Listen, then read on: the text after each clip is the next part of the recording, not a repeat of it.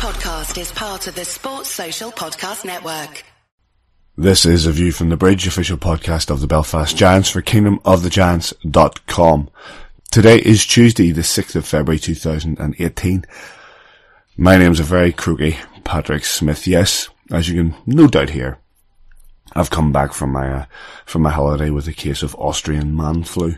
The struggle is real, people. Don't let them tell you anything other than that. So it's going to be very difficult for me to get on with the show. However, you heard from them last week. Those two lads are more than capable to deal with this show. So Davey and Simon will be along in just a minute with a very special guest. If you want to get in touch with us, at AVFTB on Twitter, soundcloud.com/AVFTB for all of our interviews, post-game and other things. And, Instagram, the works. But, I'm going back to bed with a lemsip and I'll hand you over to the boys.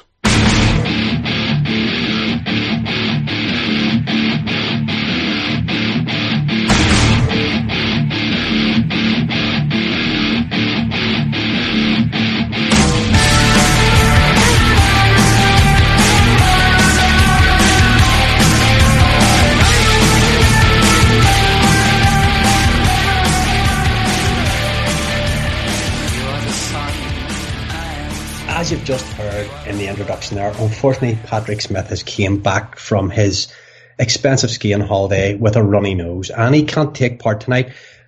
We've tried everyone.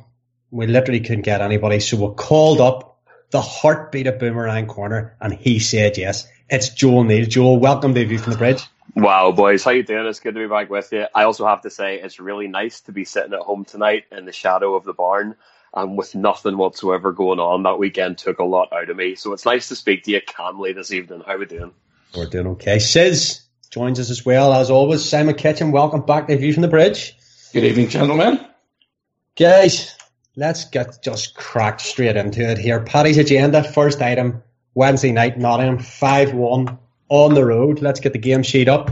Belfast Giants, came out with a period of real domination there, opened the scoring through David Rutherford. Jim Vandermeer comes up with another one. We come out at the start of second period. Steve Saviano on a great breakaway chance. Panthers clip back into it with a goal from number 23, Mark Galago. Bit of a ricochet off Spiro Galakos, who then scores his own goal, which we'll come back to, from the whole of a good 185, 190 feet. And then towards the end of the game, just a couple of minutes to go in the game, 6.5 minutes to go in the game, Sebastian Silvestre with a power play marker to give a final score. Bit lopsided, 5-1, but well deserved. Simon, you've had a chance to look back at the game tape. I was there. Your thoughts on what was really a stunning performance from the Belfast Giants? It's probably the best 60-minute full game that the guys have put together this season. I think they're all over the moon with it. And we managed to talk to Adam be last Tuesday/Wednesday for the podcast twice. And he was basically saying he just wanted to go in there and do a professional job regarding defensive end. If he can come out with a 1-goal lead, he'd be over the moon. And then we spoke to him. You managed to get a chat with him after the match, and you could just hear how happy he was after the final whistle, final horn went off. Davey, I watched it back that night, and I thought we were absolutely brilliant. We controlled the game. We made. I wouldn't even call their game or their goal a mistake. Because you're always going to make mistakes in games, and whether you turn the puck over and you get a bit of luck with, Jackson pulling off a number of good saves as well. But overall, I just thought we were excellent. The guys really did pull together. Down a body with Brendan Conley being out, suspension, and what do you call the other one? Was Sebastian suspended for that as well? No, he didn't get a suspension. That's right. So, you're down a body, and Collins has been great all season for us. So, to come out there with a 4-goal lead coming back to Belfast for this Wednesday night, I think all the guys will be very, very happy. We talked to the coach, Joel, come to you here. We talked to the coach last week on the show, and he did set out what his game plan was going to be, and go in there and just build a house in front of Jackson Whistle, work really hard in our own zone, and let our offence, which is more than capable of doing it, just look after itself. We outshot the Panthers in every period. We got power play goals. We were just solid. We got goals from the blue line as well. Just a just a kind of, Simon said, a nice complete 60-minute performance. Absolutely, that's it. And at the risk of dinging myself early on here, we displayed that bounce back ability after such a hammering against the Steelers, which was one to forget. I mean, as much as I would have loved to have seen the full game, and the less said about that, the better. I have watched the highlights and I've read the reports. And I mean, as you said there, the goal that Jackson conceded was just a little unlucky. It was at an acute angle, and he was just beaten. Sometimes that happens. But in terms of a road game and in terms of a way to draw a line under the two defeats that had led up to it, it couldn't have been better. The boys just worked hard from the back. They grinded it out. And also, and you need this to do well, especially on the road, a wee bit of puck luck. And it's good to see it come our way for once. We had a couple of seasons ago, 3 or 4 seasons ago now, with Robbie Sandrock scoring from sort of the hash marks in his own end. I think it was Gary Moran or Corey Nielsen, or maybe it was the guy in the paper. I can't remember. Blamed it on the empty seats, which could have been blamed on, again, a very paltry crowd. 3,000, apparently, according to Game Sheet, I would say being there, it was more like 2,000. But, you know, Spiro Goal Agos scores from 180 feet. He just flips one out of the zone on the power play. Just completely foxes. I've seen it a couple of times. It doesn't happen very often. Just completely handcuffed the goalie, and it pops in the net at the other end, says. Yeah, I mean, he's blaming the seats there, you know, where the goalie's looking right down the ice at the opposite end, where those seats are always situated where the stage is. Good shout, Gary.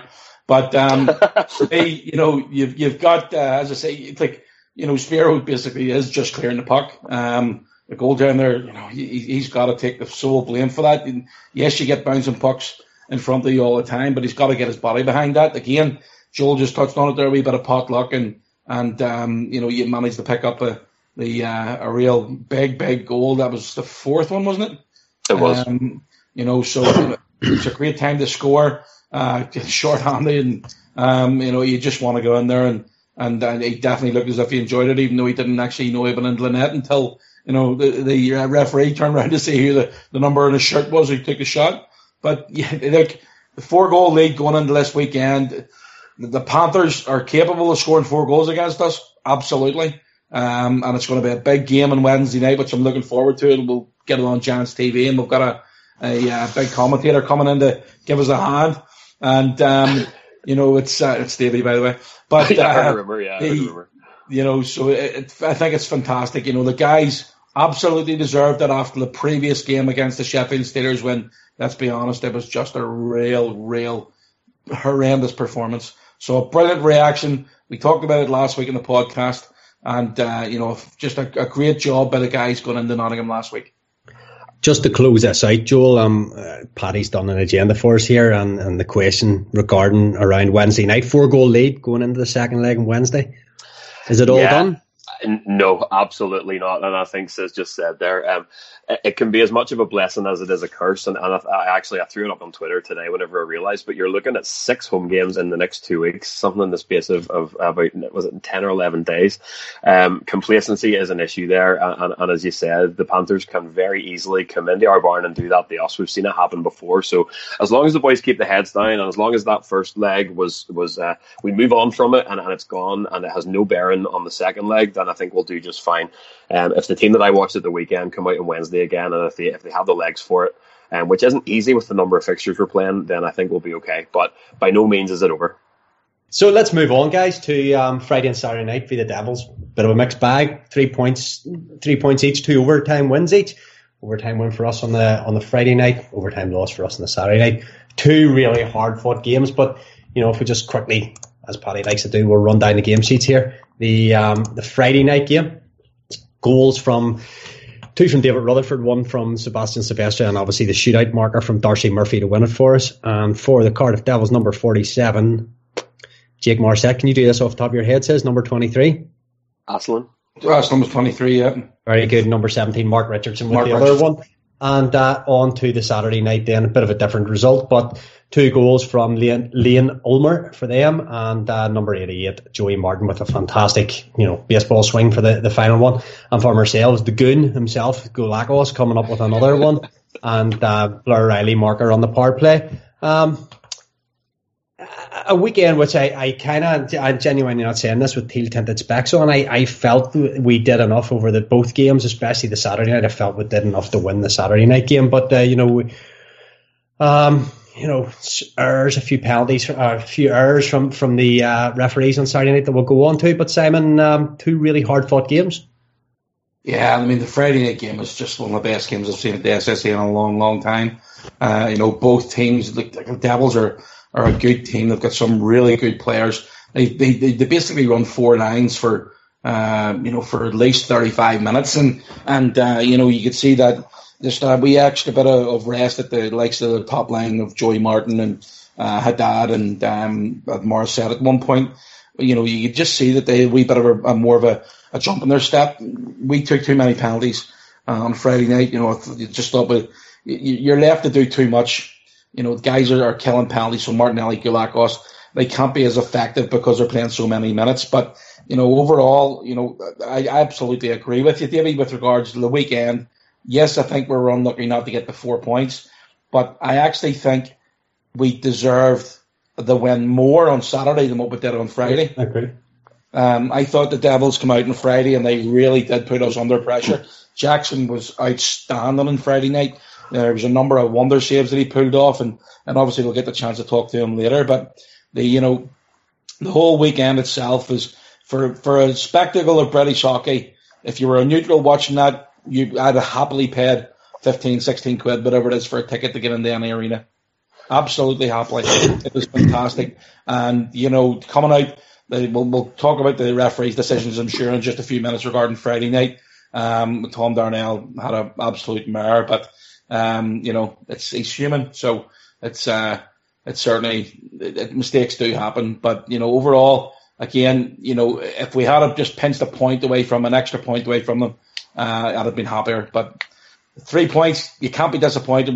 The only thing we're less better off with the games coming off the rest of the season is we're two less to try and claw back. So, having the 3 points from the weekend and not losing any ground on them, I think it's a fair enough result.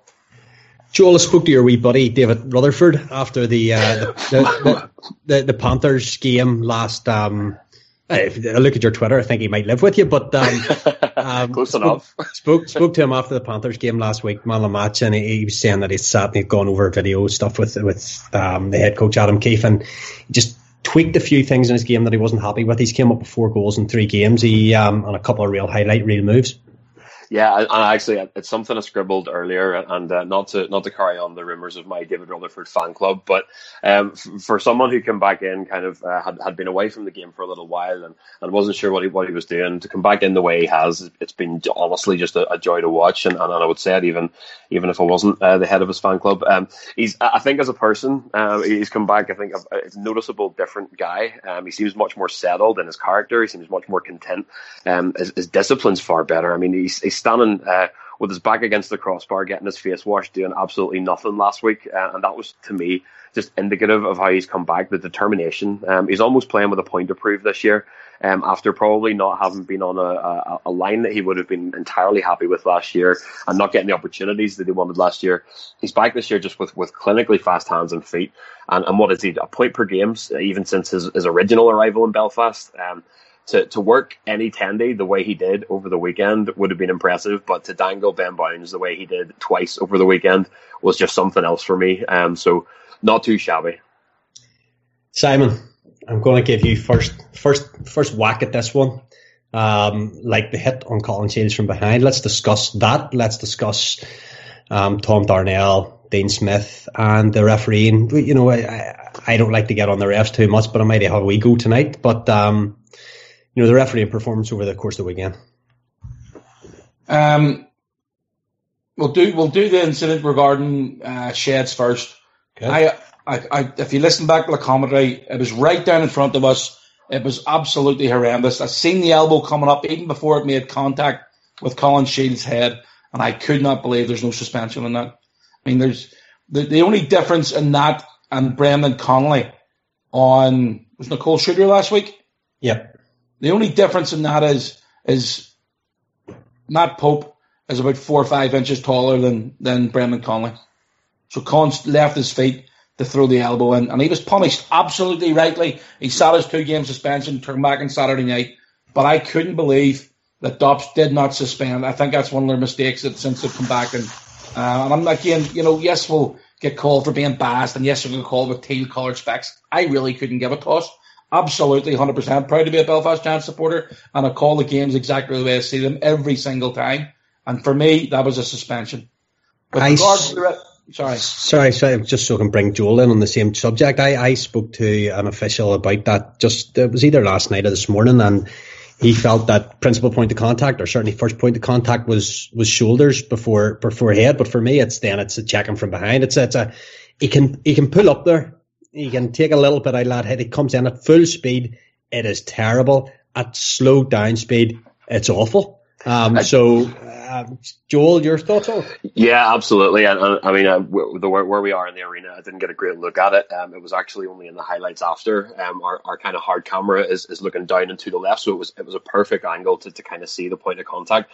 And as you say, even if it had been, it would have been checking from behind. But to me, the principal point of contact is almost forearm. It's that low. If I had seen that on any highlights package, and it's easy for me to say sitting on a Belfast Giants podcast, but if I had seen that on any highlights package, it would have been a clear-cut suspension for me. And there was no ambiguity even in it being in a crowd and it being in a huddle. It was as clear cut as I have seen this season. And Simon, we go on to little things like the Myers penalty, the coincidental penalties, where the Giants have effectively lost out almost a minute of penalty or power play there, and then obviously Tom Darnell has came out and said worst call he's ever made, the Gulakos overtime winner. Yeah, I mean, he's made a brain fart with regards to the incident for Myers, and how I didn't talk to him after the game. I have no idea what was going through his head with regards to letting him out of the penalty box. I have absolutely no idea, but it was the wrong decision. Adam, you could see Adam remonstrating with him from the bench, and maybe a couple of months ago, Adam possibly would have got a abusive official call for that, and maybe because of the conversations that they're having with Dobbs and trying to liaise regularly with the coaches, and again, we weren't privy to that conversation because we're up in the media box. But for me, that's amateur beer league type behaviour from that decision. With regards to the incident for Spiro Galakos' goal being ruled off, look, again, we don't want to go into it too much. I give him stacks at the weekend with regards to the way that was made and that call, and saying John Furlan was in the blue paint. Let me tell you something. He couldn't have been anywhere near the blue paint. Have you seen the size of Ben Pounds? If you look at the photograph that we have done from William Cherry's overhead camera, there's no room in the bloody circle. There's none whatsoever. He was nowhere near it. He was at least a foot outside from where the line, the top of the line, comes across the crease. So really, really bad decision. Thankfully, it didn't technically matter because we had to go down the line of doing the penalty shots and come out the other end with the extra point. If it had went the other way, we're having a completely different conversation. But again, mistakes happen. Yes. I think he did the right thing and come out and admitted he was wrong, and fair play to him for that, because I think he's probably one of only two referees in the league that would do that. Joel, before we move on, and we'll continue to talk about this Darnell incident, one of my pet projects, the goal line technology stroke video replays, the magnitude of that goal that could have, if that had Cardiff Devils go and win the penalty shootout, that puts a whole different slant on the weekend and puts you under massive pressure going into the Saturday night game to try and choke something out of that, and we end up coming, we could have effectively ended up with a 1 point weekend there instead of the 3. Goal line technology doesn't allow for a referee to go and check what he believed was a player in the blue paint, and it's literally, does the puck cross the line? And is there an argument like that all games, not just games of high magnitude like this, that all games should have the opportunity for a referee to say, you know what, I need to have another quick look at that. The technology's there, the video pictures are there, if he should want them. Sheffield are quite good about getting them up on the big screen. We can have that down on a screen at the penalty box within seconds. Is there something to be said for, this is the top professional league in the country. Let's make sure we're getting the big calls right. Absolutely, 100% yes, and as you say, it's not only it's a bugbear this year. The Elite League is at a stage in 2018, and I mean, I compared to you boys a bit long in the tooth. I'm a fairly recent newcomer. I've been around since about 2010, and the strides that the league and the individual clubs have made since then, in terms of their game night package, in terms of their coverage of games and submitting footage, it's all there. We're not. Let's be realistic. We're not soccer football here. We're a modern sport that has all the trappings of American sport. There's no passionate traditional argument for not having video review, as you're sort of seeing in the Premier League at the minute. If it's there, why are we not using it? And as Sis says, thank goodness that the penalties coughed up a bit of justice for us, because it would have been an entirely different story. Maybe just, if you don't mind, just a general point on Tom Darnell and just the recent kind of refereeing displays he's had whenever he's had the Giants. I'm not meek and mild with my views usually. It's not really my style, but some of the takes I've seen online, and I understand it's passionate and it's a bit of a pressure cooker environment at times, but Tom Darnell isn't out to get the Giants. You know, he's no agenda. His pedigree's been proven. It's been proven in the fact that you're even saying there, you know, he's one of the few referees that would take to Twitter and explain calls and even go to the chapter and verse of the rule book to explain why he made those calls. I mean, he's a human. I guess that's my point. He's a guy that works a busy career. He travels back and forward a lot. He publicly stated, obviously, he had a bit of ill health in the past year. There's any number of reasons for him to be having a bit of a rough season. Players hit the skids just the way referees can hit the skids. And just to simplify it as Darnell hates Belfast is just a bit naive in my view. But obviously we're sitting here with a huge vested interest in the outcome of this club this year. So I understand that there's going to be passion and whatever else, but I don't think you can simplify it like maybe some have. David, can I just jump in there? Sorry, you think? I'd like to, you know, there was an incident on Saturday night when Tom was taken off the ice due to an injury. I didn't see what happened to him with regards to the lead up and the injury and why he ended up going off. And the amount of boos that read around the arena, whether they're coming from Cardiff or Belfast Giants fans, was absolutely disgusting. Hear, hear. I don't care what team you support. You know, without you keep on saying they're part of the furniture.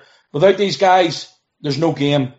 And well, it's the same. That same night, Dave Lowry was looking after the Sheffield game because Infinity 21 do that. You know, they basically put the platform together for a number of websites or webcasts around the league, and he was looking after the Sheffield game. And while we were doing the game on Saturday night against Cardiff, there was an incident and a big hit on Francilla of Sheffield Steelers. He had to be helped off the ice, and he showed me that as well at the same time.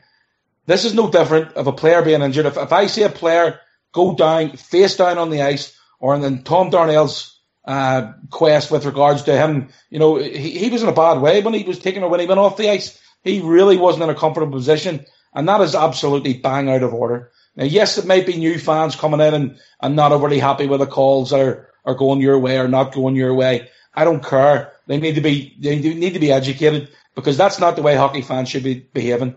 Absolutely not. Hope Tom's okay. Yes, he came back to finish the game. Again, I'm sitting watching the Chelsea and Watford game here at the same time, that referee here gets hit with a feller lands in his head, he's going off for 6 months. These guys in the Elite League, they're tough. They're tough guys, and with regards to the service to put together and everything for coming out on the ice and getting hit with pucks and guys bumping into him. I mean, there was Dean Smith got absolutely nailed behind the net on Friday night. He did. That was quite humorous. I'll take that into consideration. I'm glad Dino wasn't hurt, but that was quite humorous. A Cardiff Devils player and a Giant absolutely nailed him. It was probably one of the best hits all weekend. But these guys need a pat on the back whenever something like that happens. They need looked after, and obviously the Belfast Giants medical team, did a great job to get Tom back on the ice. But bang out of order. I think that both players could probably have avoided the hit on Dean Smith, but chose not to. But as you say, I'm glad Dino came out of the bottom of that pile okay. And as you say, Simon, we tweeted out about it the other night. You boo the referee at the end of the game if you think he's had a howler, fair enough. Injuries, you've got to support these guys. Different story all complete. You're absolutely right. But we'll quickly look at the second game between ourselves and the Devils. And the Devils really needed to come out and take something from a little bit more from the weekend. But, you know, you look at it, we've hit the bar, we've hit the post. Colin Shields has whipped one off the end of Ben Bound's helmet, you know, with an inch away from putting that in the net, and it's a completely different weekend. You know, for me, I thought Saturday night, pretty good performance from the Belfast Giants. Yeah, agreed. I honestly thought we deserved to win the game more on Saturday than what we did on Friday. I thought Cardiff, to be honest, if Cardiff had a sneak to win on Friday night, I don't think I'd have had a problem with it. Yes, I'd be disappointed, but I thought they played better than us on Friday night. But when you can grind out a win when you're not playing your best, fair play to us. So I thought we did really well to come back into it. Obviously, really disappointed that goal didn't stand because I probably could have gotten our T-shirt out of it. Spiro took that goal really well. And the big celebration from me on the comms and him, you know, he really did enjoy that goal. But disappointed that didn't stand. But great job for his roommate to come up and score the winner. But on top of that, how good was Jackson in the penalty shootout? You know, he was absolutely immense. And Joel, obviously you get to watch the game, and on Friday and Saturday night, the Red Army, they've travelled in numbers, but you've got your own little teal army up there in Boomerang Corner. Must have been a nice weekend. I'm sure your horse come Saturday night. Yeah, Sunday didn't exist this week. Sunday was just a blur that matched Saturday to Monday. But it, like, honestly, it says it kind of at the top of the show there. As a neutral, if you were to watch that entire weekend, it's some of the best hockey you'll see in the UK. But honestly, for somebody with a deeply vested interest, it was absolute torture. I didn't enjoy much of Friday night, I have to say. But yeah, as you guys say, Saturday, I think we were a different team. I just think that little edge was there, and I wasn't panicking just as much. First period, a total war of attrition. I mean, both netminders all weekend, just in the shop window. I mean, the future of Great Britain netminding is safe, unbelievable. And as you say, with all the way through to the end. The Saturday night was a defensive game. For me, the Giants seemed to struggle whenever the feet slowed down, and that's especially on the power play. Our power play stalls up, and we find ourselves conceding turnovers, whatever else. Same on the PK if the guys aren't moving. But I understand it's 2 long, brutal games of hockey, and you're gonna flag at some point. All in all, I can't argue. A 3-point split over the weekend is deserving of 2 teams who are both in for silverware this year. Unfortunately, and not to get too far off topic, you may look back down the road and realise that a bit of the damage was actually done last weekend on the road. I can't argue with the way either of those games evened out after all was said and done.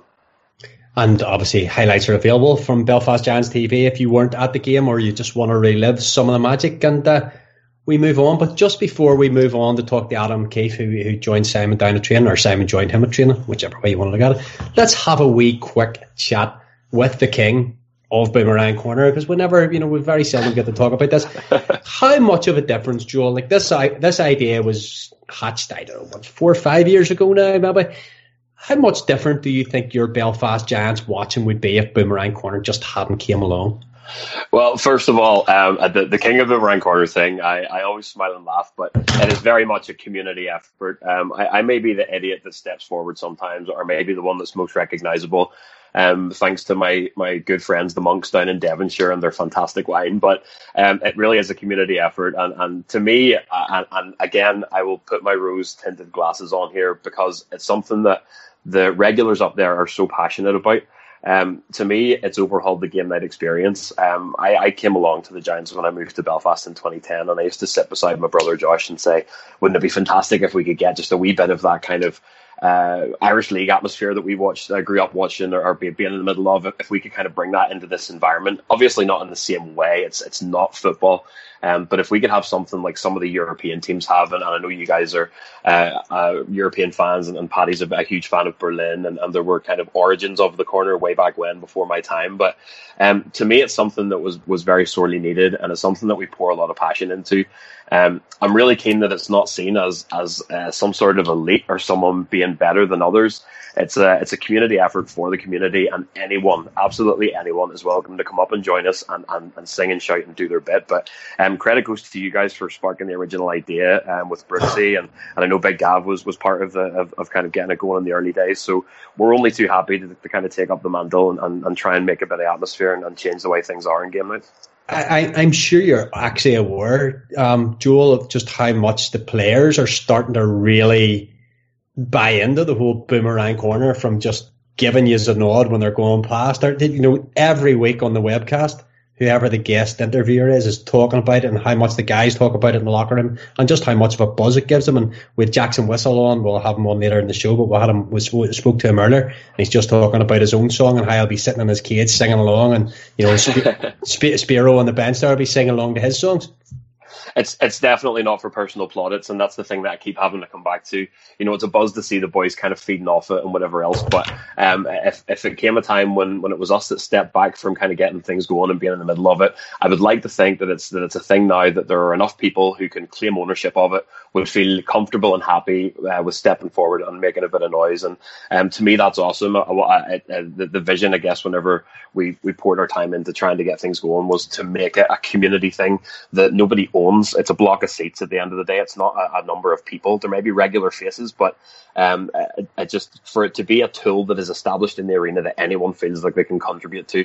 And yeah, I mean, it's the one thing I'll probably allow myself, if we're standing at the end of a game and you're standing hoarse, covered in sweat, whatever else, to see Wes or whatever else point up and clap, that's really cool. But at the end of the day, it's for the greater good of the barn. And as long as people kind of get a buzz off it, and as long as it's good crack, then we're going to keep doing it. And just to answer, before I'm going to ask you a question, Simon, before you go on to speak about Boomerang Corner there. Obviously, you'd probably know him better than any of us, Big Sturdy Boone, whose name has stuck there, and Colette, his wife. And we're fortunate that there's people that have came and been Giants. Big Barry will raise a drink to him every playoff weekend, but brilliant that the name lives on.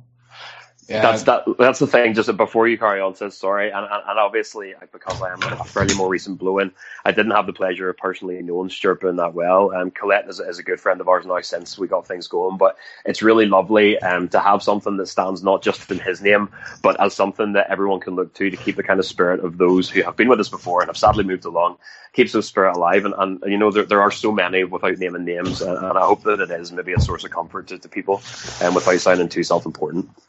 Yeah, Big Sturdy Boone is a character, all right. I've known him for nearly, it's probably 25 years. He's driving the Zamboni at the Ice Bowl, and even when we were playing all the Castlereagh nights, he would never. Normally the Zamboni driver would go in and work in the bowling centre in between the periods, in between games and stuff. No, not Sturdy. He'd be standing watching the hockey. Many a time he's told me to smash somebody's face in, which I did listen to him on many occasions for it. Somebody might have annoyed him during the week and one of the home league games, and he says he'd do us a favour, says we smack him for it. You couldn't have met a nicer guy. His wife was just fantastic, and Sturdy, loved the Tully Carrot, and just up a road from the Ice Bowl. Never missed a game at the SSE Arena or the Odyssey, it's just fantastic that they've carried on the good name of Boomerang. So I think he's doing a great job. The one thing I don't like about it, if I'm being honest, is I'm coming home in the car. I'm trying to listen to maybe a bit of talk sport from the football that's happened during the day, and Jasmine bursts into song for LA, and you're sitting going, Jasmine, you shut up, love. And she's going, no, God, I can't, we won tonight. And then she starts in the Spiro song, and she starts into Jackson. Oh, God. I'm 30 years old, and I'm sitting doing it in my office on a Monday morning, so don't worry. She's so far from alone there. She loves it. Like, he thinks it's great. Let's get Simon back down to SSE here, and Simon was able to catch up with Adam Keefe. Adam, a weekend split points with the Cardiff Devils, two real battles. What was your thought process on the outcome? Obviously not exactly what we wanted or what we envisioned going into the weekend, but when you take a step back from it and look at it, obviously two great hockey games, two great teams, and the one positive we're coming out of it is we're no worse off than we were going into the weekend. So we'll stay ready, and we'll gotta worry about ourselves and take care of what we can control, and make sure that if Cardiff slips up, that we're at the heels, and make sure that those games that we meet up with them, make sure they mean something. So I think like I said before, the ball's in Cardiff's court right now, and if they can win the next 17 in a row, all the power to them, and they deserve the Elite League. And if they don't and they slip up here and there, we'll be there. We want to be there, waiting at their heels and ready to pounce. We got to focus on ourselves here, and first and foremost, we got to focus on Nottingham tomorrow night in Challenge Cup and finish that off the right way. Yeah, the Panthers come in tomorrow night, the 5-1 lead going into the game itself. Does that change your mindset in which way you want to play the game? Or is it just exactly what the plan was in place at the start of the 2-game series? Well, it's a nice cushion for sure, but we don't want to think about it too much. No, you always look at games where teams get up 4-5-0 early in the game, and it usually ends 4-5-1, 5-2. Why? Because teams change the way they play and they sit back and they wait, and that's not the way we want to keep coming at them. We want to keep going. We want to play the way we would as if it was 0-0, and that's the way we'll be approaching the game. Obviously, we're aware that we have a lead, but we want to play the right way and play defensively sound and shut them down and really take away their will to come back. But I'll tell you what, I know that Nottingham Panthers are going to come at us with full force, and we're going to have to be prepared, and we're going to have to be ready for that pace to start the game, because they're going to come real hard. They came real hard in the last 2 league games in our building, so we know that they're coming. We got to be ready, and we got to match their effort and match their pace to start the game. The weekend ahead, Fife on Friday, Manchester on Sunday, another 2 home games, and then again part of a long homestand. 2 big games coming up. Yeah, I mean, if you look past that game, obviously, on Wednesday, Fife coming in on Friday. Fife's right in the mix as well for the Elite League, and so is Manchester. Manchester's creeping up there again as well. So 2 teams that are hungry and right there, and at the very least, you want to play for league placement as well. So it's a tight league. Every game's massive, so there's no time to let your hair down and have an easy night. It's not going to happen this year. So you got to come, and we got to, like I said, we'll focus on Wednesday and make sure we get the job done on Wednesday, and then we'll have a rest on Thursday, and then refocus on Friday for Fife, and then that's the way we got to approach it. 1 game at a time, and make sure that we're not looking too far ahead of the schedule. Just take control of what we can control, and that's all we can ask. And as always, thanks to Kiefer for fronting up there. You put a microphone under him, says you always get a good chat out of him. And sometimes you have to shut him up. He's when he wins, even when he actually, in fairness to him, when he loses as well, he's always he's the first guy in the room to have a chat with us. So he's you know what you're going to get with him. You'll get absolute 100% honesty. And I know he's looking forward to a big game tomorrow night, and he's talked about it before today, and talked about it earlier in the season, that he wants to be in these finals. He never got a chance to win the Challenge Cup as a player, and he wants to win it as a coach.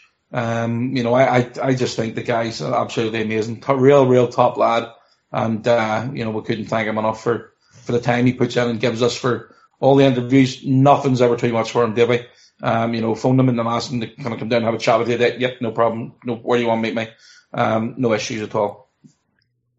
Let's have a wee quick look. Player of the month, obviously last Wednesday night's game in Pantherland finished January off, and my goodness, it was hard to put a short list together this month, but this month's 4 players that are vying for the Fonacab Player of the Month trophy, the much coveted around the league trophy.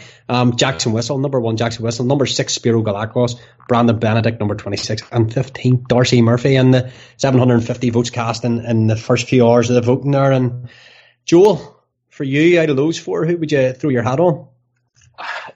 I'm sitting with Twitter in front of me right now, and I still haven't cast my vote for the month. It's a tough one, boys. I think if I'm going with my heart, it has to be Wiss. We saw sparks of what Jackson was capable of last season, and we sort of wistfully said, imagine him full health, and imagine him kind of getting a good run at starting games. And to me, that's coming to fruition now. I can the natural talent and a natural reflex there that I find to be quite rare in our league at times. He's a reader of the game. He has natural ability, and to me, he's come back this season especially in phenomenal shape and is starting to pay off. I think it's Wiss for me. Simon? I voted for Spiro. I do agree. I think Wish has had a brilliant January. You know, he's certainly come up with some big saves in the key moments. But I just think the way Spiro has been vilified by Sheffield Steelers fans and a couple of other groups around the league, and for him to come back in after the suspension he had at the end of November. And, you know, I think January for Spiro has been outstanding. You know, for me, he's one of the top defensemen in the league. You know, definitely in the top two. You know, Hotham, we've seen the quality of Hotham at the weekend. We're very lucky we've got Spiro, Jim Vandermeer, who I just think he is a different gravy.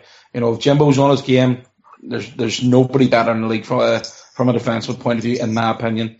But you know, I think Spiro absolutely deserves the player of the month for this month. I would find that I'm a bit like Joel. I haven't cast my vote yet because I find it so difficult to throw an X beside any one of them, and it could have been another maybe 4 or 5 players as well. Simon, you talk about Vandy there, had an absolutely exceptional month, and you know, I find it very hard to look past Spiro. You know, I could have a bromance with this guy. I think he's an absolutely fantastic hockey player, but some of the goals that he's came up, especially with the adversity that he's, and the abuse, if you want to call it that, from clubs as well as fans, from organisations, and some of the stuff they're putting out about him, fake news all the time. But he's came up with goals, and he's came up with big goals, and he's came up with dangles that, as Big Nicker, who will go on to, would say, if you've got no angle, dangle, you know. And he's done that in there and came up with some unbelievable helpers, as well as blocking shots for fun, as well as really upping his hit count over the month as well. Jackson's been superb. Brandon Benedict with those 4 goals in 4 nights as well, playing from the back end and just doing whatever's required of the coach. And I think you said last week, says, you know, if he was asked to strap the pads on, he'd be the first one to say, I go ahead. And Darcy Murphy's just been blinding this month. So if I have to really put an X beside it, I think I'm going to have to go for Spiro Galakos. But all guys, there's 1 day, 14 hours left in the vote. We'll get it retweeted up there tonight. Tell your friends to get their vote in. We've got a very special guest going to deliver the trophy to the bench and hand it over to the recipient on Wednesday night. Well, more about him on our Twitter after he does that. But look, we'll touch on that now. Every month, Joel, we're very fortunate that we're able to get a young guy or girl who's maybe got a little bit of trouble going on in their lives, and they help us out with the presenting the trophy. The Tom Simmons, you know, Blakes, Ethan, all these guys, you know them all, and you've had a bit of involvement with Ethan yourself. You know, we're very fortunate with A View from the Bridge. It's given us a platform to do that and get involved in these kids' lives. And I suppose to a certain extent, though you don't like the plaudits, the Boomerang Corner thing has given you a bit of a profile to get involved with these kids as well. And it's something that money can't buy, the feeling of being with these children. Yeah, that's it. I mean, and again, I sound like a stuck record, but it's not for personal plaudit, and it's not to be seen, much as the same as yourselves, it's not to be seen as the good guy or the white knight or whatever. It's just that if you find yourself in a position where you can make something happen that's really cool for somebody who's maybe having a hard time, who goes through more than I will in my adult life, let's be honest, if you have a way to do that, why wouldn't you, essentially? And it's why you can rattle off all the cliches that you want, but this club is more than a club to me, and I defy anyone to tell me any different. What it does for every individual that walks through that door is as diverse and as different as the individuals themselves. So many articles have simplified our club as you know, the entity that brought the community together in the post-Troubles years, blah, blah, blah. It is so much more than that. And you see it day in and day out with you guys' work and with the space that we've kind of created for those guys to come up and just have some fun and forget about their problems for a wee while. Long may it last. I got told off last week. Well, I've actually got told off on paper by the Director General for skipping around the league because it's not me and says hate it. But let's have a look around the league as instructed by Paddy Smith this week. And let's go back to a former Belfast Giant in Big Matt Nickerson, who unfortunately has taken a 20-game suspension, 6 for the initial on-ice stuff, 14 for the what you'd call the off-ice stuff, and it effectively, well, it has its end of the season, and obviously since then Milton Keynes have released him. And Simon, you know, as I put on Twitter, you can support the guy without supporting the action. You know, I think Matt himself would be honest enough to say what's happened there has been, he's probably let himself down. Yeah, look, it's a rush of blood to the head. I'm not going to stand here and give him dog's abuse because he's a mate of mine, and if anybody else wants to stand up and give him dog's abuse, then I'd quite happily stand in front of you. But like it's a bad incident. He certainly, he's going to miss the game. He's more or less done for the season. But for me, Davey, there was an incident last year with Eric Nielsen from Manchester Storm when he got in an altercation with a fan behind the bench, and Fife were told to put plexiglass up when they might as well just put a couple of glasses up and put it on top of it. There's no big difference there at all. How that fan gets that close to Matt is absolutely ridiculous. And it's about time that owners of teams, owners of arenas stood up and noticed that what would have happened if that guy came out with a knife. What would have happened? It's a completely different situation. You just don't know. Nowadays, there's people walking about with pen knives. I don't know how many people in Belfast. There was something on the news a few weeks ago about the amount of weapons have been found in people walking about Belfast. It's sickening. Absolutely sickening. And if that guy had to pull something out of his pocket and attack Matt, or even just come down off the stairs and attack Matt, it's absolutely wrong. I'm not standing here and saying what Matt did was right. It's not. But there has to be something. There has to be some sort of penalty. There has to be accountability put up for anybody or any team or any arena that is not supporting the players. You're putting these players, and let's be honest, it could possibly stop players coming to the UK because there could be in danger. It's absolutely sickening that these fans are getting the chance to get that close to players when he's coming off the ice. Ridiculous. As I said in my starting piece there, Joel, we can support the guy without necessarily supporting the action, but Simon's also right there that, Guildford need to get their house in order there, and other teams around the league as well. Fife and Coventry, you can get very, very close access. Just off the top of my head, there's a few examples. Maybe slightly exaggerating the point, you say, there's the danger of knives, but you never know what people are going to do. And just, it's one thing, they've got to shut this down. And Matt has obviously been made an example of because Dops last year took a different view on the Nielsen thing, but we're super Dops now, so it's an unfortunate incident all round. And what's your sort of take on it?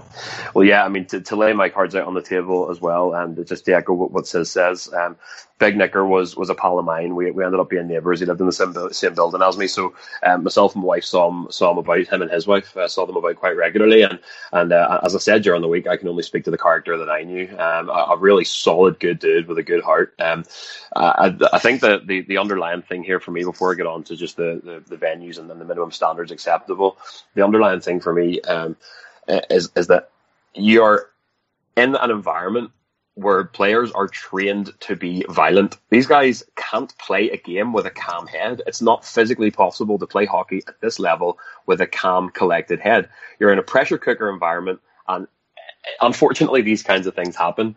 The clubs have an obligation, a really serious obligation to protect not only the fans but the players themselves. They're being paid, and let's face it, their jobs are on the line. They're being paid to be violent players of a violent sport. And someone like Matt Nickerson, when he went to Milton Keynes, he's obviously taken up a bit more of the role that he had in Fife before he came to Belfast. And to pay a guy to take on that additionally violent role in an already violent sport. I'm not making excuses for him. Neither would he after what happened in the cold light of day. But there is a minimum acceptable standard that these venues and these clubs have to enforce in order to make the environment safe for everyone. So it's much more than just black and white here. It's a lot of greys. I think it's unfortunate. I think it's something that happens in this sport. We've seen it in the EI time and time again. Just in the same way that the clubs are making strides in their game night production, in their video presentation, in their webcasts, absolutely everything. The facilities have to be up to scratch, and if they're not, I'm sorry, you're holding the league back. And Simon, those Sheffield Steelers took their first competitive loss against the new guys at the Manchester Storm, and Paul Thompson has said they were tired. Oh, God love them. They played the same amount of games we have in the Cardiff Devils, everybody else, and you know what? He's always looking for excuses. They were 3-0 up at one stage. Wasn't excusing them. Yes, they lost Francilla, But again, at one stage this season we were playing with, finished the game with 3 defensemen, so we still won that game, by the way. But look, you come to expect that. We all know Paul Thompson's a great coach, but it's boring the trunks off me, some of the excuses he comes out with. So I really couldn't care less. It was great to see him getting beat. And Joel, I don't know whether you've seen the Andreas Yampton hit yet. Unfortunately not. Can't claim to have, sorry. And well, Simon, you have, and I would say that along the lines of what happened to Yampton in Belfast, taking the suspension, Dops will certainly be looking at this with a quizzical eye. Here, hold on, David. Look, let's talk about the Rosehill hit first. I didn't think it was that bad. I really didn't think that the hit looked that bad. We watched it in slow-mo. I think he's very hard done by to get a 5+ game. And then I'm hearing tonight that he's got a 5-game suspension. There's something not right there at all. Yes, he's a repeat offender, but that's really, really steep in my opinion. What do you think?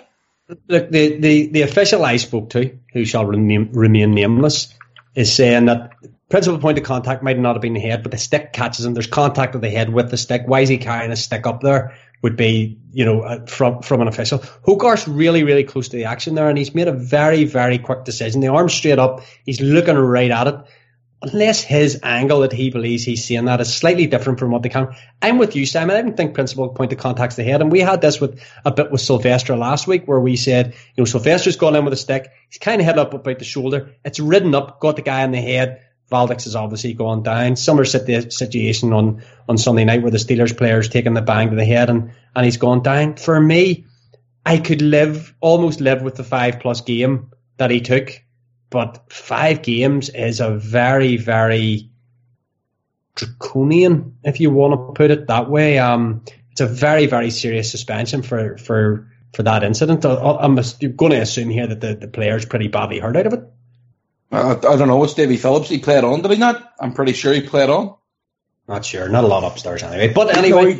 No, he did. He played on because he was on when Yampton got his 5 minutes, Davy was playing on the short-handed towards the end of the third period, so he definitely played on. Yeah, well, we're glad that there's certainly no injury on the play there for Davy. He's obviously one of our own from a few years back. But look, you spoke about Yampton there. Yampton's obviously also, Dops have looked at that assessment from him and given him a 2-game ban. So he had a few checking from the head misdemeanors when he was out in the KHL there as well. Simon, obviously a suspension the other week for trying to kill David Rutherford. And, for me, I think it was a suspension where the head, he's backed into him. I think it's poor technique. His principal point of contact for the head. For me, it's you're going to argue with me here because you didn't think Rosehill's with a suspension, and I think you're still pretty on the fence on the Yampton one. I am definitely on the fence. It's not often I sit there because it's not strong enough. But I don't think it's that bad. Again, 2-game suspension.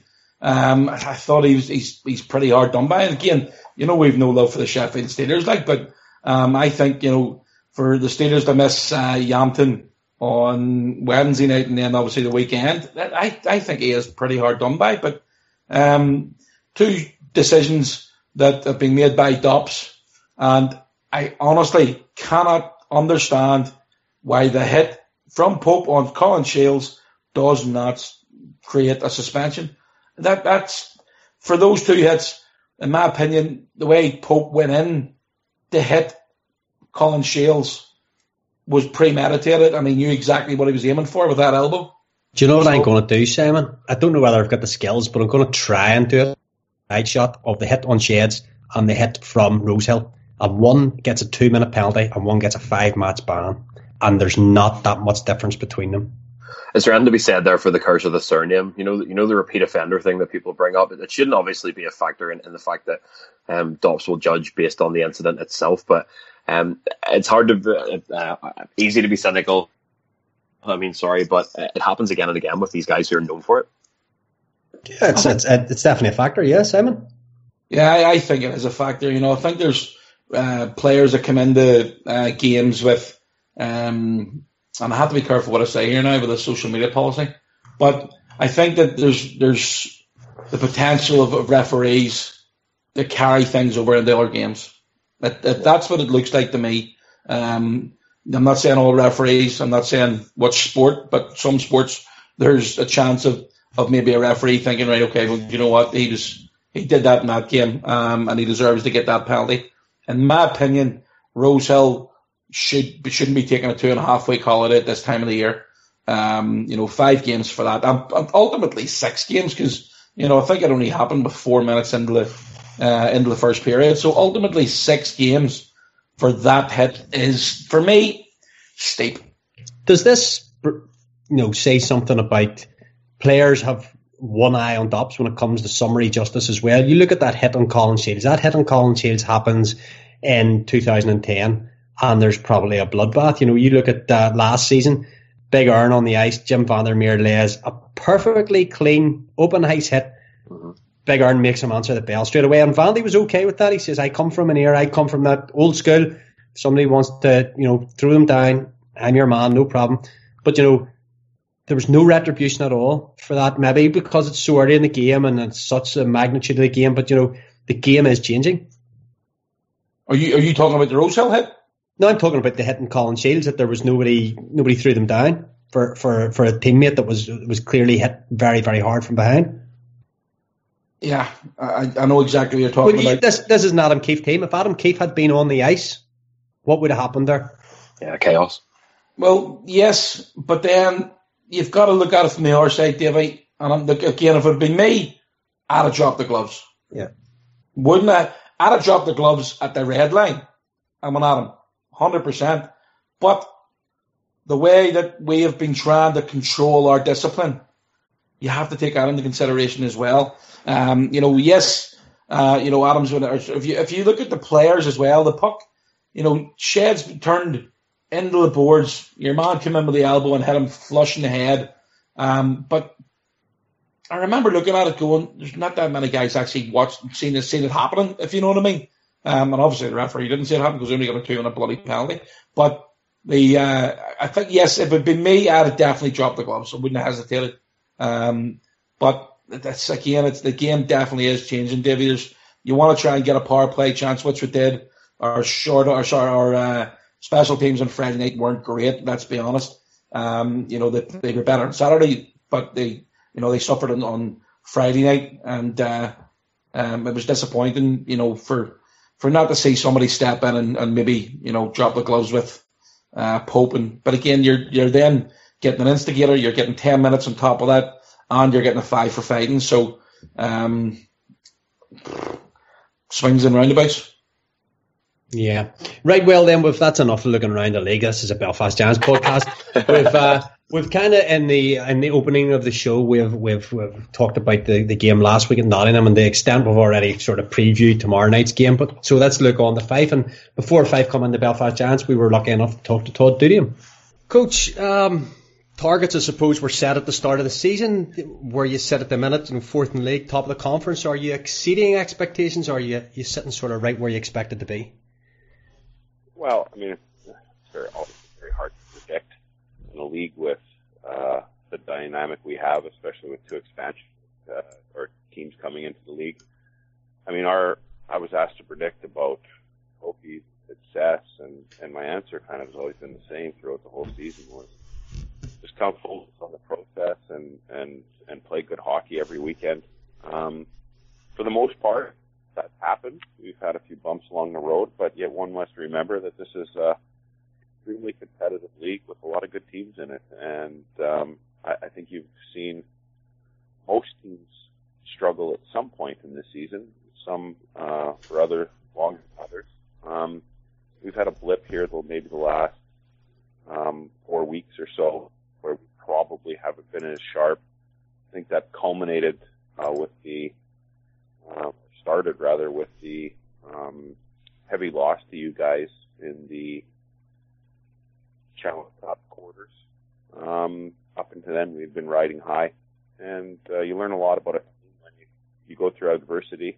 I think we've settled that ship, and hopefully we come in on Friday. You guys see the best of us. You have, schedule-wise, a pretty difficult end of the season with maybe 16, 18 games or something left. Is just a pure quantity of hockey you've got to play, especially through the month of March. Is that something that you've got the roster, the size to deal with, or is that something that's going to be a real challenge? Well, I voiced my displeasure with the schedule right from the start when I saw it. I mean, our Christmas period and launch were ridiculous.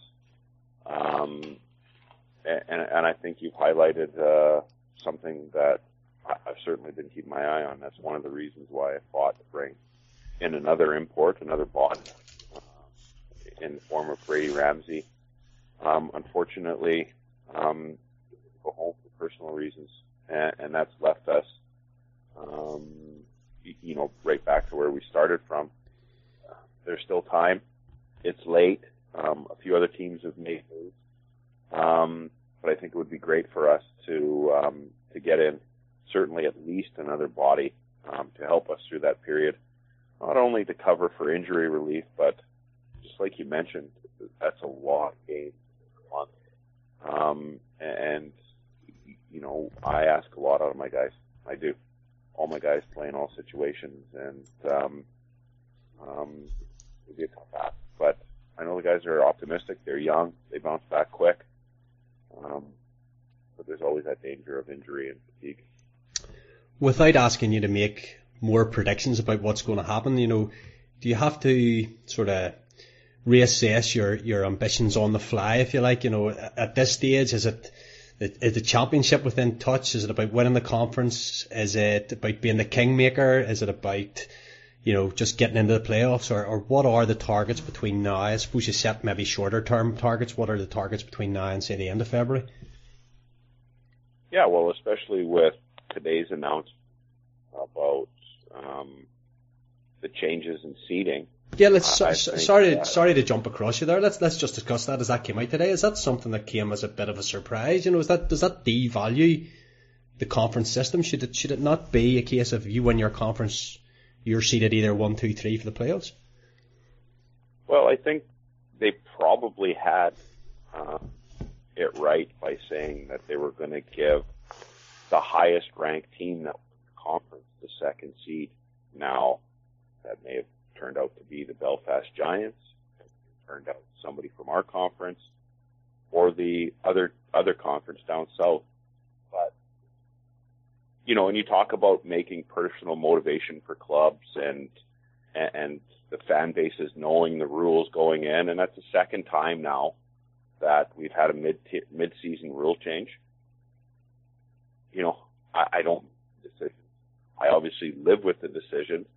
So I think you're right. I think it does certainly devalue a conference win on the fact that that was always a big motivation to get a better seeding and meet a close rival in the quarterfinals. I mean, it was an equation that's worked out well for the league in the past, but I think that there's probably a big base of people that want to see big market clubs be there, and that's fine. I get that, but let's discuss these things a season ahead of time, midsummer. Make your decisions and live with them for the year. That aside, obviously you've touched on that the last sort of meetings between the clubs and the Challenge Cup there didn't go your way. You come into Belfast this Friday night. It's a fresh sheet of ice. It's a fresh sheet of paper. Time to not so much look for revenge, but look to put a better foot forward for yourselves. Absolutely, and make no bones about it. Belfast, one of the toughest buildings to come into in the league. It's a long day of travel for us, although flying over for the quarterfinals didn't do us any favors either. So you can't really make that travel excuse. But, Adam has put together a fantastic club. They're playing well. They're near enough the top of their game right now. So, we're coming in and playing, teams that are above us in the standings, and if we have any aspirations of hanging on to their coattails right now and closing a gap, it's a game that you have to come in and win. Although I'm very well aware of our record against Belfast this year. You guys have incredible depth, an incredibly well skating team that, you know, have punished us in the past. Now, that being said, I have a group of young guys who skate well, and when they're on, I really feel we compete with any team in the league. But it's going to be, we're going to be at our best on Friday night, and I make no bones about that. And we have to be prepared to develop, because, you know, the Belfast Giants certainly aren't going to hand us anything at this point in the season. It would be easy when looking at the Fife Flyers' success this season just to go to your stats page and look at Liam Healis and Finucci, LeBlanc, Bloodoff, the names that are household names in the IHL now. But I want to go to the other end of the ice to ask you just about your goaltending and Andy Isles. How did you sell Andy Isles, he's turned out to be an incredible goalie league-wide, not just in the Scottish Conference. You know, he's 91.4 save percentage. That's a very measly 2.59 goals against. And these are great stats this kid's coming up with. They are, and unfortunately, from a coaching perspective, I feel that we could have those numbers better for them a lot of the time in many of the games where the score has been maybe a little inflated against us. I have a hard time placing blame on our goaltender. You know, we've had a few off nights in front of him.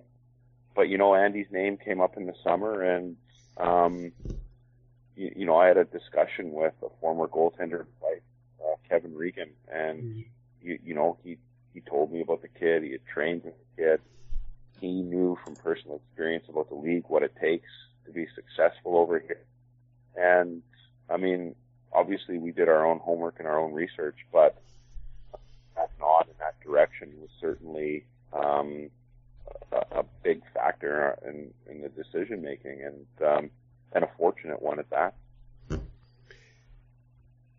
Just for to close the interview out, Coach, obviously you've said long travel day, then you go in, you've got another game this weekend coming up. Is that a big factor that you'll have that long travel before you go into your second game? It could be if you make that. We're not too big in making excuses up here. You just got to get back, get rested, and get on with it. Some teams have more fortuitous travel times at parts of the year. Other times, you know, everybody I'm sure feels the grind. It looks like, you know, mid-March or mid-February and March will be our tough part of the schedule. I'd like to say that we'll come out of it smiling, because, you know, we really believe in this group. I've had so much fun working with this group, probably as a whole. I mean, winning obviously makes things a lot easier, but they're just good people and they're fun to work with, and they're excited to play hockey. So we get through this stage healthy. You know, hopefully we can have a great finish, great 6 weeks to end the season. I'm just having a very, very quick look at your schedule here, Coach. 3 and 3 nights, 2 weekends in a row here. You know, it's 6 games and 8 or 9 nights. This is almost a make or break two weekends of your season. Well, yeah, and I mean, there's some big conference games intermingled in that as well. And you know what? We're paring down the guys' schedule accordingly. You know, we've done a lot of strength and conditioning off ice with the guys this year that has paid dividends. We've done a lot of rest and recovery early in the week. We've really pared that down. So hopefully the guys will use their downtime as a way to really rest their bodies up for, like you said, 3 games and 3 nights. And if you think that's busy the next 2 weeks, you know, you certainly touched on our schedule in March.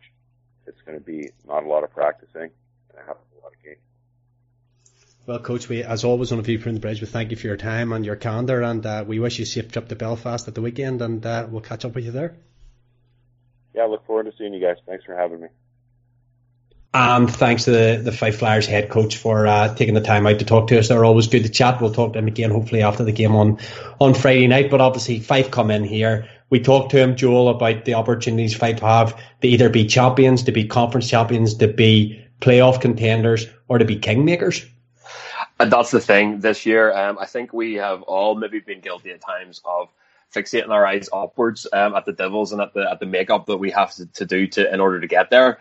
There are teams that you would not expect just biting at our ankles right now, and to go into any of the following kind of even the next 6 games, to go into any of these against the Flyers, the Storm, whoever it might be, with complacency and with an idea that we're just going to take it and tack on points and keep chasing Cardiff, that could be our undoing. It's absolutely vital that we treat these guys with the same reverence and respect that we would league leaders that are 7 points clear of us. And Simon, Fife have obviously, they've hung around maybe a little more than some people were expecting, but they've 6 games in the next 8 days from Friday. It's going to be and obviously March is absolutely chocker for them. They've got something like 20 games left this season. Is there just too many games crammed in that schedule for them to compete? There's nobody else to play but themselves. They cancelled the game against us at the start of the season so they could bring a friendly in. Bring your guys in a week earlier. It'll tighten them up. So hopefully, they don't go out and get all those points, because if they do, the Giants are in a lot of trouble. But, we have a big game against them on Friday night. I expect that, as I say, Wednesday night comes first, and Adam will only be concentrating on the Nottingham Panthers. But, we've got a team capable of beating the Fife Flyers, and hopefully that is the case. The Fife Flyers obviously came a couple of weeks ago in Challenge Cup action there. They flew in that time rather than taking they're coming on the coach and the boat this time. Bit of a longer travel day for them, but the Belfast Giants put them under the pump that night. Yeah, we taught them a lesson that night, in fairness. 7-0, wasn't it? Yep. We absolutely spanked them, and they pulled their goalie to give him a bit of a rest because he was getting a torrid time. But, you know what, if we can come out and do that again. But top it up, Jackson was brilliant that night. They had a couple of chances in the first period to get back into it. Didn't take them. Jackson didn't let them take them, but he, again, that was one of our better performances. Everything we sort of went, every time we went up the ice, we just looked as if we were going to score. So great performance. Hopefully another one Wednesday night and then Friday night. And then obviously Sunday afternoon. We don't get them that often, but a 4 p.m, a matinee performance on Sunday afternoon against the Manchester Storm. Never a club to be taken lightly, and as we've just discussed, going into Sheffield and scoring 7 goals, they're going to have to be looked after. Joel? I can't figure them out. This season, I can't get the read on it. There's obviously the argument about schedule and the conferences and how that may tilt the ice in certain clubs' favour. But you only need to look as far as the leading point scorer and goal scorer in the league in Mike Hammond, a signing that probably nobody really was expecting gigantic things from, but they're a club who are just quietly ticking away and doing their thing, and those are the banana skins. It's sometimes not those big marquee Saturday night games when everybody's gunning for it. It's a sluggish start on a Sunday afternoon against the team who come in game for you, and are growing in confidence regardless of what the schedule says. I mean, you can only play the teams that are in front of you, and Manchester have been grinding out wins. So I wish I could be as optimistic and calm as Sis is over there, but I think these are the games that when you look back at the end of the season that you can unravel on. So I will remain as nervous as I was this past weekend. And Simon, they're another team along the mould of Fife that we mightn't have been expecting to still be in the mix come the first, second week in February. They're going to have to be taken very, very seriously. They absolutely are. I mean, I think they're up to third in the league. And they've done that. With probably being under the radar to a certain extent, but I'm pretty sure they're up to third in the league. So it'll be a tough game. But look, we have a very, very good team, and we are capable of beating the Manchester Storm. We're capable of beating every other team in this league. But it's not going to be easy. You've got to turn up. You guys have got to come out and have the right mindset. They've got to focus on each shift they get out there, do your very best, and if we can do that, then pretty confident picking the points up against them. Sitting third at the minute on 41 games played, the same as us, but 3 points behind. The other thing to point out is that Fife are sitting 5 games behind us on 50 points, so they wouldn't be long if they go on a run and making that up. It's a lot tighter beneath Cardiff than what a lot of people maybe would be thinking at the minute. You're absolutely right, Joel, but again, it all comes down to the conference systems. Look at Fife's record against the teams in our conference. They beat the Sheffield, they beat Cardiff and beat Nottingham. Yeah. They beat Manchester. I think they beat everybody apart from us. They haven't beat us this season, which is great.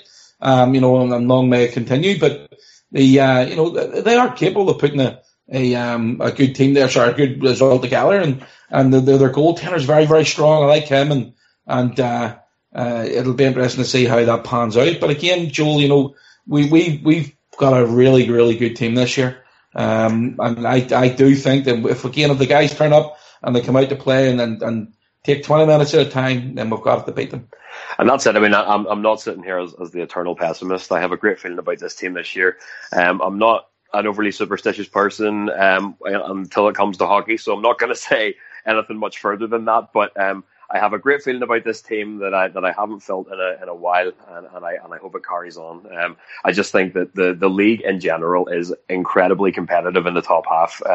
It's transformed, just even in my time watching. You used to come into our barn sometimes, say in 2010, 11 on game nights, and it was dead before it even started. You knew that you were going to run the score up, and you could nearly have saved your money. No game is a banker anymore. And I guess that's more my point. Just it's so competitive and so tight that you really cannot take your foot off. It's that time of the week, TFA, and this week we are very fortunate to be joined by one of the famous Whistle dynasty, son of Father Dave. It's Jackson Whistle, and Jackson, welcome to A View from the Bridge.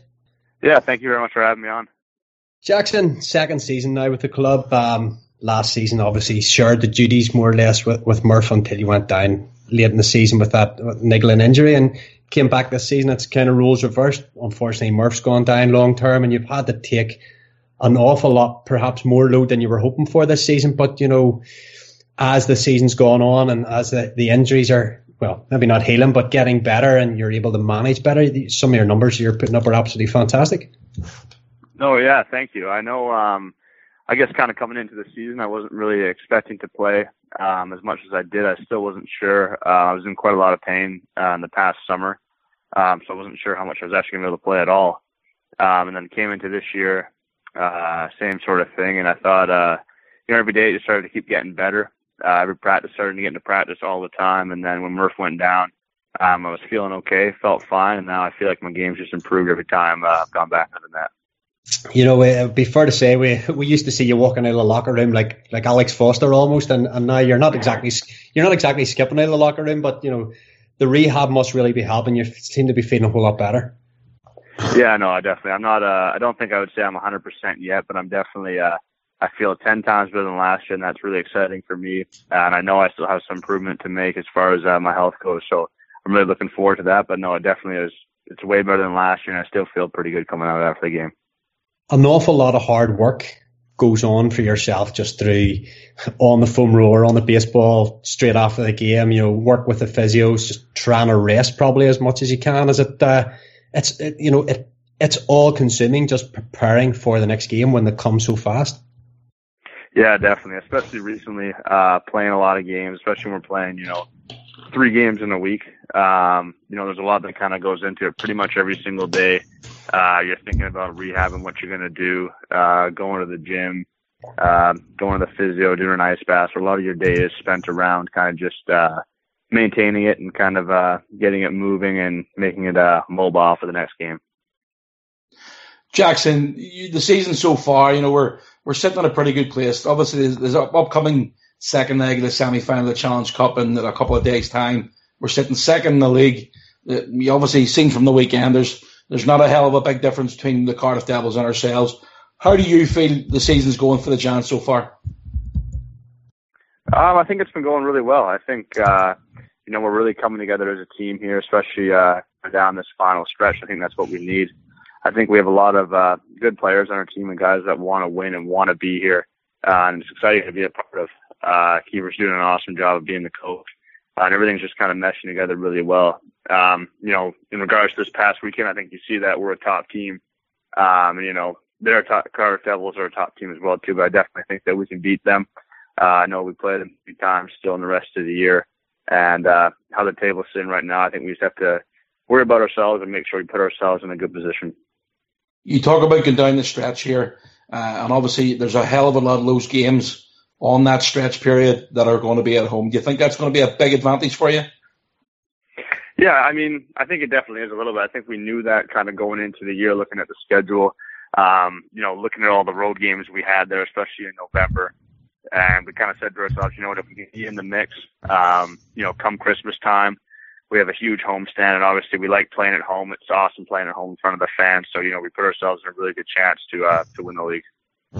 Jackson, let's look away from Belfast for a moment here. Obviously, last weekend you battled against Ben Bounds. You're going to be battling potentially with him for the red, white and blue jersey for the GB shirt. Is that something that you'll just worry about towards the end of the season, or is that something that's on your mind as you go along? I don't really worry about it too much right now. There's nothing I can really do about it right now, I guess. I have thought about it, though. I know last year I really wanted to be, playing in that one, especially when it was in Belfast, and I didn't get the chance to just because of my injuries. And so, I'm really looking forward to the tournament this year. But I'll kind of think about that more or less after our season and kind of see what happens. Jackson, obviously it's a season since we discussed this stat, but obviously your dad and the whistle, the whistle name in Belfast, well, it's fantastic. It lives again, if you like. Your dad was in charge of the first game. You were between the pipes of the 1,000th game. How's things going with Dad back home? Good. He's doing well. Him and my mom are doing great. He's coaching back home at a hockey academy. My mom's teaching at the local high school. And I know they're both really excited about me playing over here. I know they still talk about it all the time over here. They talk to their friends about it all the time. They love it over here. They love the people over here, and I know they're looking forward to coming over again this year to hopefully see us play. Jackson, just before Sis comes in with another question there, gonna just a few questions that have came in on the Twitter from some of the fans here, and there's one from Johnny Baxter. The fans chanting your name is becoming a routine after every incredible save you pull off. How much research goes into other players before games? Do you just think about the moves they might make, or do you just stick to your own game and play on the fly, kind of speak? As far as regards to other players, I kind of just stick to my own game. I won't really look at maybe players individually, but I will look at the other team as far as things like their power play or tendencies they have, things like Cardiff, how they work the puck behind the net and try to move it into the slot or across the seam. So I will know those things kind of going in. So that is something that I do take a look at, yeah. Jackson, one of the questions that are coming in, just a sort of thing on top of that, when you hear your name being shouted at and chanted for from Boomerang Corner, do you ever just sit in your net and sing along to it as well? I guess I sing a little bit. I love it, though. I love when the fans are chanting. I try to kind of, I guess, as a goalie, you're kind of trying not to show too much emotion. I kind of let them know at the end of the game how much I appreciate it. But no, I really like them chanting it. And I know myself, even when they chant for Spiro as well, too, the songs they have and things like that, the guys love it. Jackson, a wee question in here from Susan Tini. Which NHL team do you follow? Good question. I think recently I've actually really been following the Las Vegas Knights, and then I've also always followed Pittsburgh and the Edmonton Oilers. Do you? This is fans' question. This isn't something that we're coming at you with because Davy's hair and my hair is a wee bit shorter than yours at the minute. But there's somebody, Matty Hogarth wants to know: is there a special conditioner that you use for your hair? I do not. No, it's all natural. Here we go. I didn't think you were going to ask that one, Simon. Derek Walser or Spiro Galakos, who would you rather face a shot from? As in how hard it is, or accurate? Who's got the hardest shot? I would say Walser probably has the hardest shot. Spiro's would definitely be more accurate. Out of all the saves you've made this year, is there one that sticks out for you? There's two, I guess, right now I can think of. I can think of the paddle save against Cardiff on the back door, and there was also another save. I want to say it was against Fife, right off a face-off. That was a paddle save, kind of a backdoor slide save as well, too. And Jackson, we've got one here from CTP Hockey, Chasing the Puck. A small child, let's say 4 or 5 year old, comes up to you after a game and says, "I want to be just like you when I grow up." What would you say to them? I'm not sure. I'd be pretty humbled if someone said that to me that mean a lot. But I think I'd probably say if he's talking about hockey, just kind of stick to it and have fun. I think those are kind of the most important things. When you're playing hockey, you don't really you're just dreaming about maybe playing in the NHL or playing at a top league for kids that grow up here in the UK. And I think just having fun and enjoying the game is going to help a lot. Jackson, just one of those things you touched on yourself there. Obviously, you spent 2 or 3 years in Belfast, and the year before that, you were at Bracknell as a child. And do you feel that maybe, yes, you were on the ice, but you wouldn't be getting anywhere near as much ice time as what you would have when you were back in North America? But do you think that hindered your chances, to push on your career as a hockey player? Or do you think it helped? I definitely don't think it hindered it at all. I think it was a little tough to tell just because I left at a young enough age where it hadn't really gotten too competitive yet. I was only about 9 or 10 when I stopped playing in the UK. But you see, really good hockey players coming out of the UK.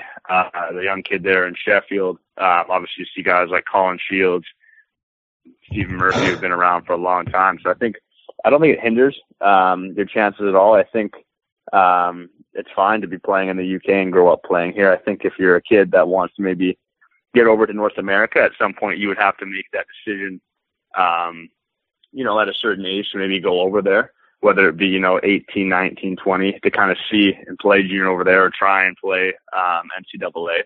And then, hopefully maybe get a contract in North America or come back in the UK, play over here and try and move on from here as well. Jackson, another question in here, and it goes along the way of your phone goes. It's the summer, 2 summers ago. Steve Thornton or it's Derek Wilson's phone. We don't know who made the contact with you. How hard a decision was it to come to Belfast? How long did it take you to decide? To be honest, it didn't take me too long. At the time I'd actually committed to going to University of Alberta, which is probably the top Canadian school to go to. After getting my hips done, I didn't really have any options as far as professionally in North America. Nobody was willing to take a chance on me. And then when Thorts called, it was something that obviously I knew about the Giants growing up here. My dad had talked to me about it. We kind of sat and talked about it and came up with a plan. And the plan was to come over here, and I've loved it ever since. Caitlin Hunter has wrote into us asking, do you have any game night rituals, routines, superstitions, whatever way you look at it, for a game day on the day you play? I don't have too many routines, I guess, or superstitions. I do try and do some routines maybe right before the game that kind of help me get in sync. I'll do a lot of visualization, picturing myself in certain plays or making certain saves, and then just lots. And now it's kind of turned into a whole routine, I guess, on warm-up stuff, trying to get activated and get mobile before I get onto the ice. Jackson, obviously this weekend, not even this weekend, we play Wednesday, we play Friday, we play Sunday again. All big games again. Nottingham in the second leg of the Challenge Cup semi-final. We've got Fife here flying high, and then with Manchester, who take a huge scalp in Sheffield weekend. No easy games in this league. There's a lot of rest and a lot of preparation to happen over the next 4 or 5 days. Yeah, definitely. I was taking a look ahead and saw that we played Wednesday, Friday, Sunday, and then we play another 3 games the following week. And I think the biggest thing, especially coming down to the wire here, is just taking it day by day. Even non-game days, kind of doing what you can do best for your body, and then when it gets into that game, just go out there and play and keep doing that. And we have to perform, be ready to play, and play our best and play our game coming up here in all these games to give ourselves a chance to win. So obviously, Chris Truell has came in through the course of the season, and unfortunately for him, just the way things are with the import rule here, he hasn't played too much game. He hasn't had too much game time, but it must be a relief to have someone like him that can take just a little bit of the weight off on practice days, and having like Dicko as well to back you all up. Yeah, definitely. We have Truzy, we have Andrew Dixon, and Juhas. They are, they always come out and practice, so it definitely helps a lot. I know he hasn't been able to get into as many games, I think, as he likes, but he does an awesome job with the team, working hard, staying on before, staying after, along with Dicko, too. They do all the little things right that our team needs and kind of do stuff away from the scenes that you don't always see. I know he's looking to try and get in more, so we'll kind of see what happens going on, but it is nice to always have someone there in case things don't go well. Probably just something that maybe people don't see, and you can add to it as well. You've sort of alluded to Chris there. Even the likes of when he goes on the road to back you up, and even when Dick goes backing up, Chris is there, and during period breaks, he's doing water bottles, he's folding towels. He's just a great teammate to have around. Yeah, definitely. He's helping guys with their bags. He's talking to guys, letting them know what's going on out there. And same with Dicko too. They both, honestly, they put in so much work that people don't see, and I don't think they really get the credit they deserve with the work they put in. So, no, they definitely do a phenomenal job. Well, Jackson, we've kept enough of your rest time that you should have your feet up hopefully tonight, and we'll let you go at that, and we appreciate your time again. Awesome. Yeah, thank you very much for having me. And thanks again to Jackson for joining us. Thanks to everyone for their TFA questions. Simon, that was a lot of fun. It actually was. Probably could have kept on going on there with him, but he's just a top lad. He's so laid back. There was a lot of questions that didn't get answered, but it's we try to keep this show down to about a minute and a half, an hour and a half. But I think it might go a wee bit over that tonight. But he's just a good lad, and he's playing fantastically well. So it's you asked him the question regarding Chris Truell, Davey, and I spoke to Chris on Saturday night. He was doing the comms with me for the Devils game, and I'd said to him, it's disappointing that you're not getting as much ice time as you'd like. I says, but it's your first year as pro. You also have to look at the consideration of Jackson's playing fantastically well. And he says, you're 100% right. He says, even if it was, I wasn't an import and I was here to play at the same level that I feel I can play, it's going to be difficult to shake Jackson out of that net because he is playing so well. So when you've got a fellow goaltender saying that about you, and again, your coaches saying positive things about him as well, and he's backing that up by playing so well. As I say, the wee man, I just hope he continues at the end of the season.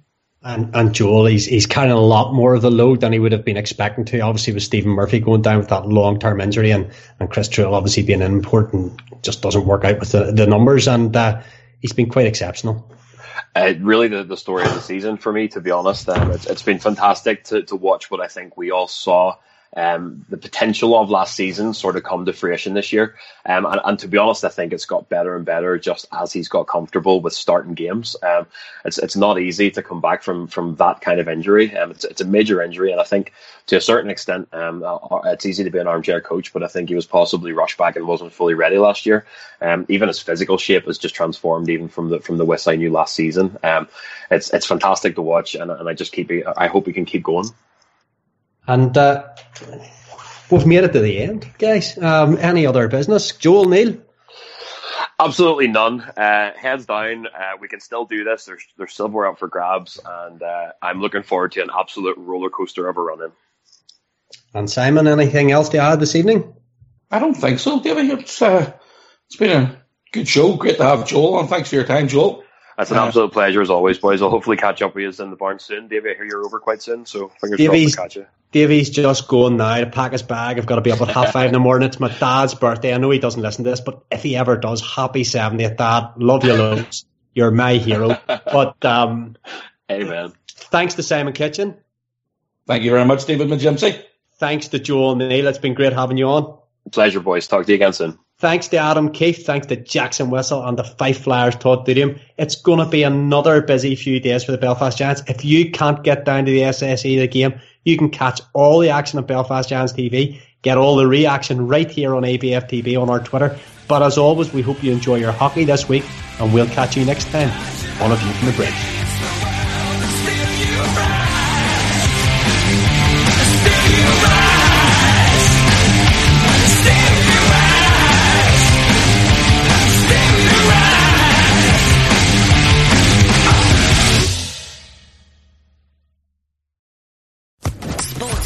Podcast Network.